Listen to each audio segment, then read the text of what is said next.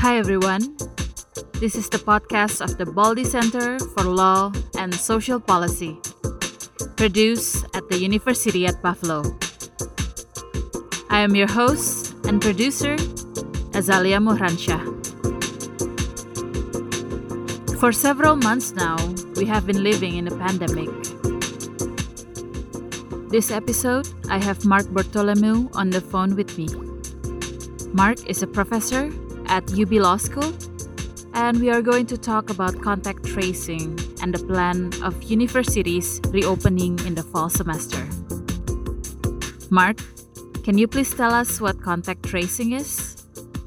Sure. So contact tracing is just trying to get a sense of when someone is infected. In this case, we're worried about the coronavirus, but contact tracing has been around for a while.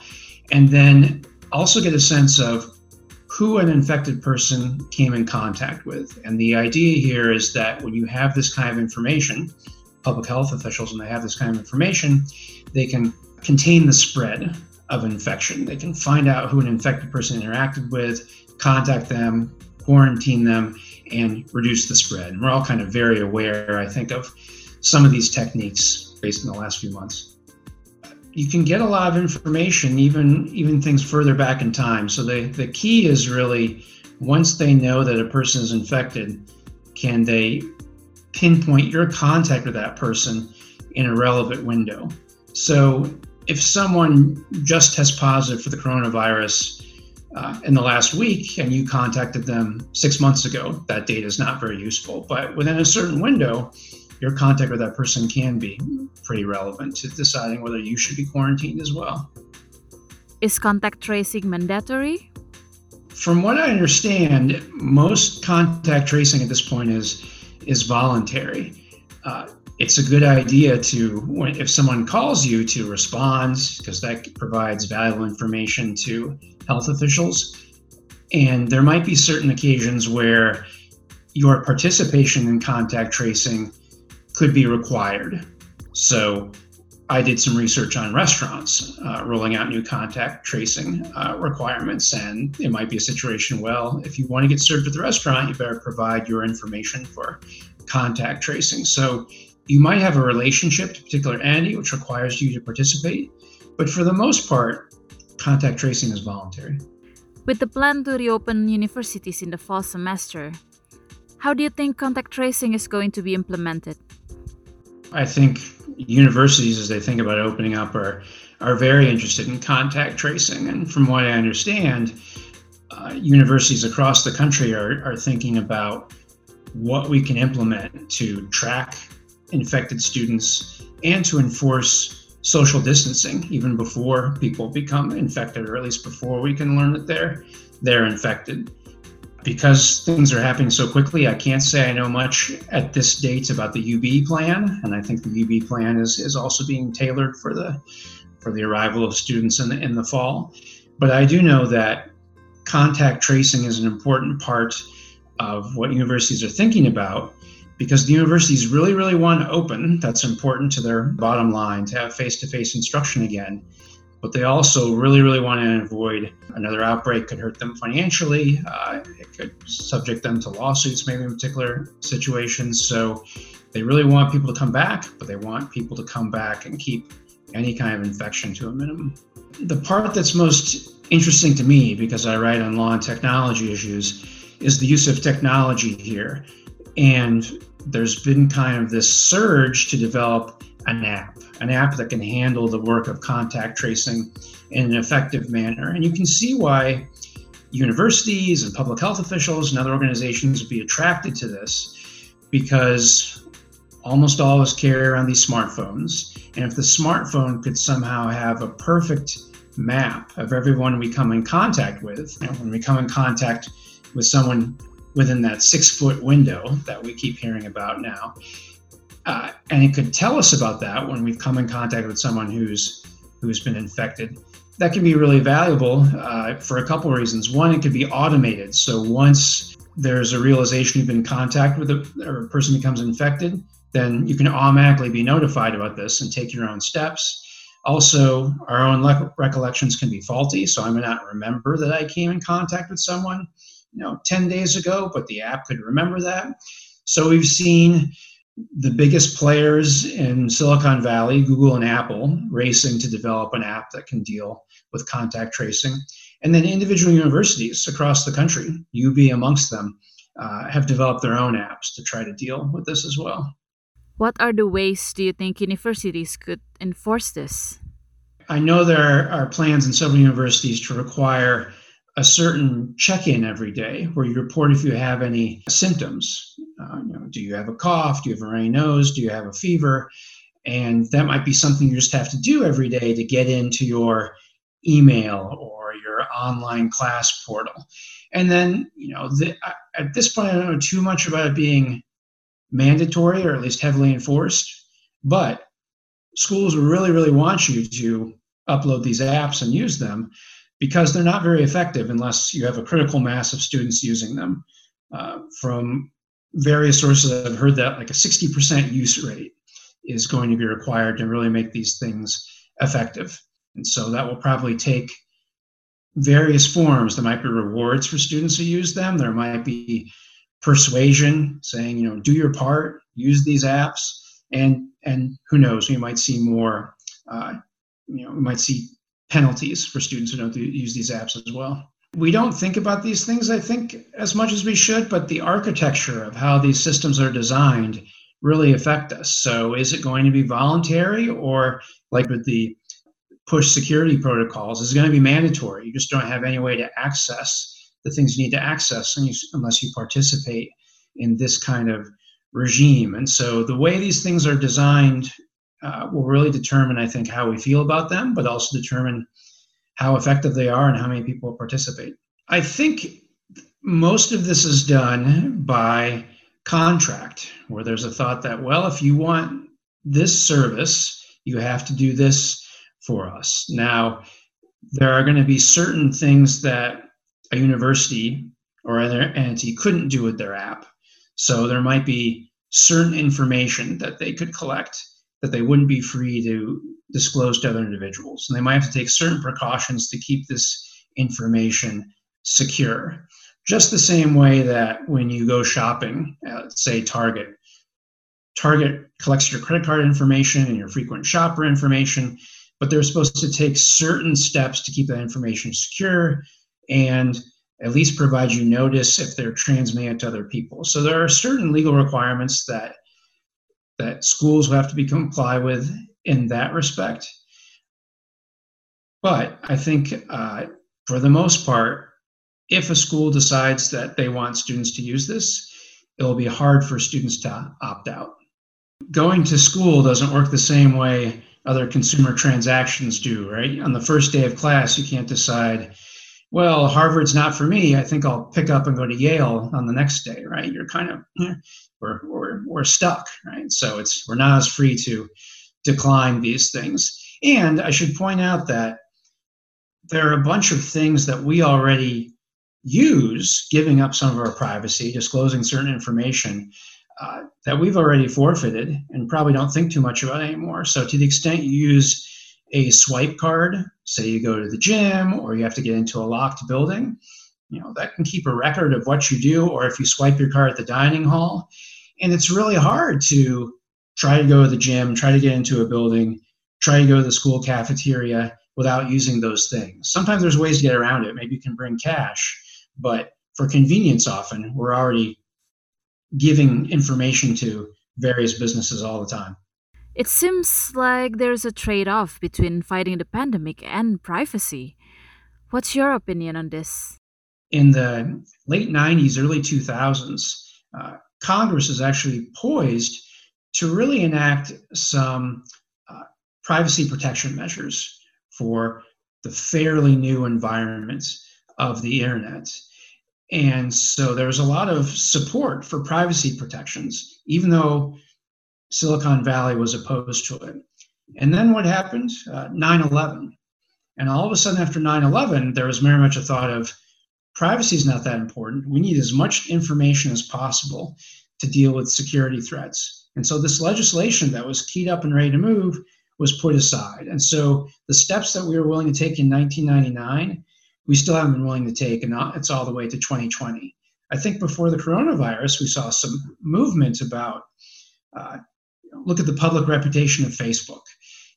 Once they were thought of as kind of this great actor, Facebook can only be a good thing. But after the 2016 election and other things, there's been some thoughts about, well, maybe Facebook needs to be regulated. Maybe we can't trust individual users to just make their own decisions with regard to Facebook, because Facebook kind of does what it wants most of the time.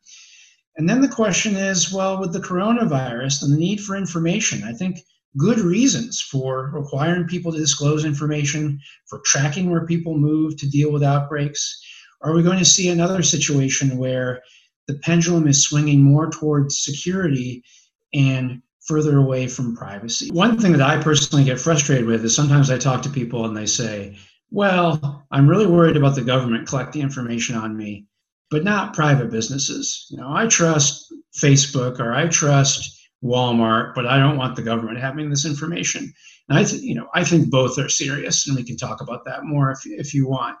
But the other thing to realize is that it's not like information collected by private actors is hermetically sealed from the government. Sometimes there's an exchange between these parties. Sometimes there's law enforcement requests. Sometimes it's voluntarily disclosed. One really interesting thing is that people now have really embraced these Amazon Ring security systems for their front doors, but often those things are broadcast directly by the homeowner to local police departments, to the government. There's really a tension between functionality and privacy. So the technologies that are available are pretty amazing. So you mentioned these in-home speaker assistants, right? And I've done a little reading on this, and they have the capability now to detect a cough, even maybe a particular kind of cough, the kind of dry cough that might be associated with the coronavirus. And so I've seen data scientists say, what we should do? We should set the wake word for Alexa to not be Alexa, or not just Alexa, but this particular cough. And then once we have that particular cough, we'll know, oh, here's someone who should be on our radar for suffering from the coronavirus. And there are other things that they can do. They can detect certain kinds of breathing, and whether it's shallow breathing, that might mean the person would be in trouble. But to unlock that functionality, we would have to give up a lot of privacy, right? We'd have to say, I want Amazon to keep a record of this. I want Amazon to be able to notify the authorities if they think I have coronavirus. Now, all that would make for a very effective system for trying to pinpoint when someone's been infected quickly. But I think most of us aren't willing to give up that information about ourselves, at least at this point. I hope we talk about how kind of this balance between privacy and security hasn't always stayed in one place. It shifts over time. At least at this point, I don't think we're comfortable with that. I think Apple and Google and Amazon know that people aren't comfortable with that, so they're trying to assure people, look, we're not proposing anything like this. Your privacy is important to us. And the university, I should say as well, are trying to say, we're developing these apps, but we really think privacy is important. They're mostly going to be voluntary. They're going to use Bluetooth to respect a certain zone of privacy for people. The real question is, will enough people participate when it's this voluntary, this decentralized, or will either coercion from different entities force people to participate more, or if we get another spike in the fall, will fears about illness, very real fears, lead to people sacrificing more of their privacy, maybe adopting an app where they have to disclose more about themselves and can't rely on anonymity. So, are we going to live in a world where surveillance is the new normal? So we've all kind of heard stories or are vaguely aware of stories where information that was disclosed to one actor for a seemingly benign purpose becomes someone else's information used for a purpose we don't like so much. And then particularly when one piece of information is correlated with another piece of information.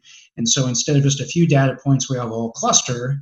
which happens incredibly rapidly in our online transactions, all of a sudden you can know somebody really, really well from just a few data points that have been harnessed into one package. So we have to be aware of that too. I think a lot of people would say, I'm willing to give up a certain amount of information about myself to deal with a public health crisis.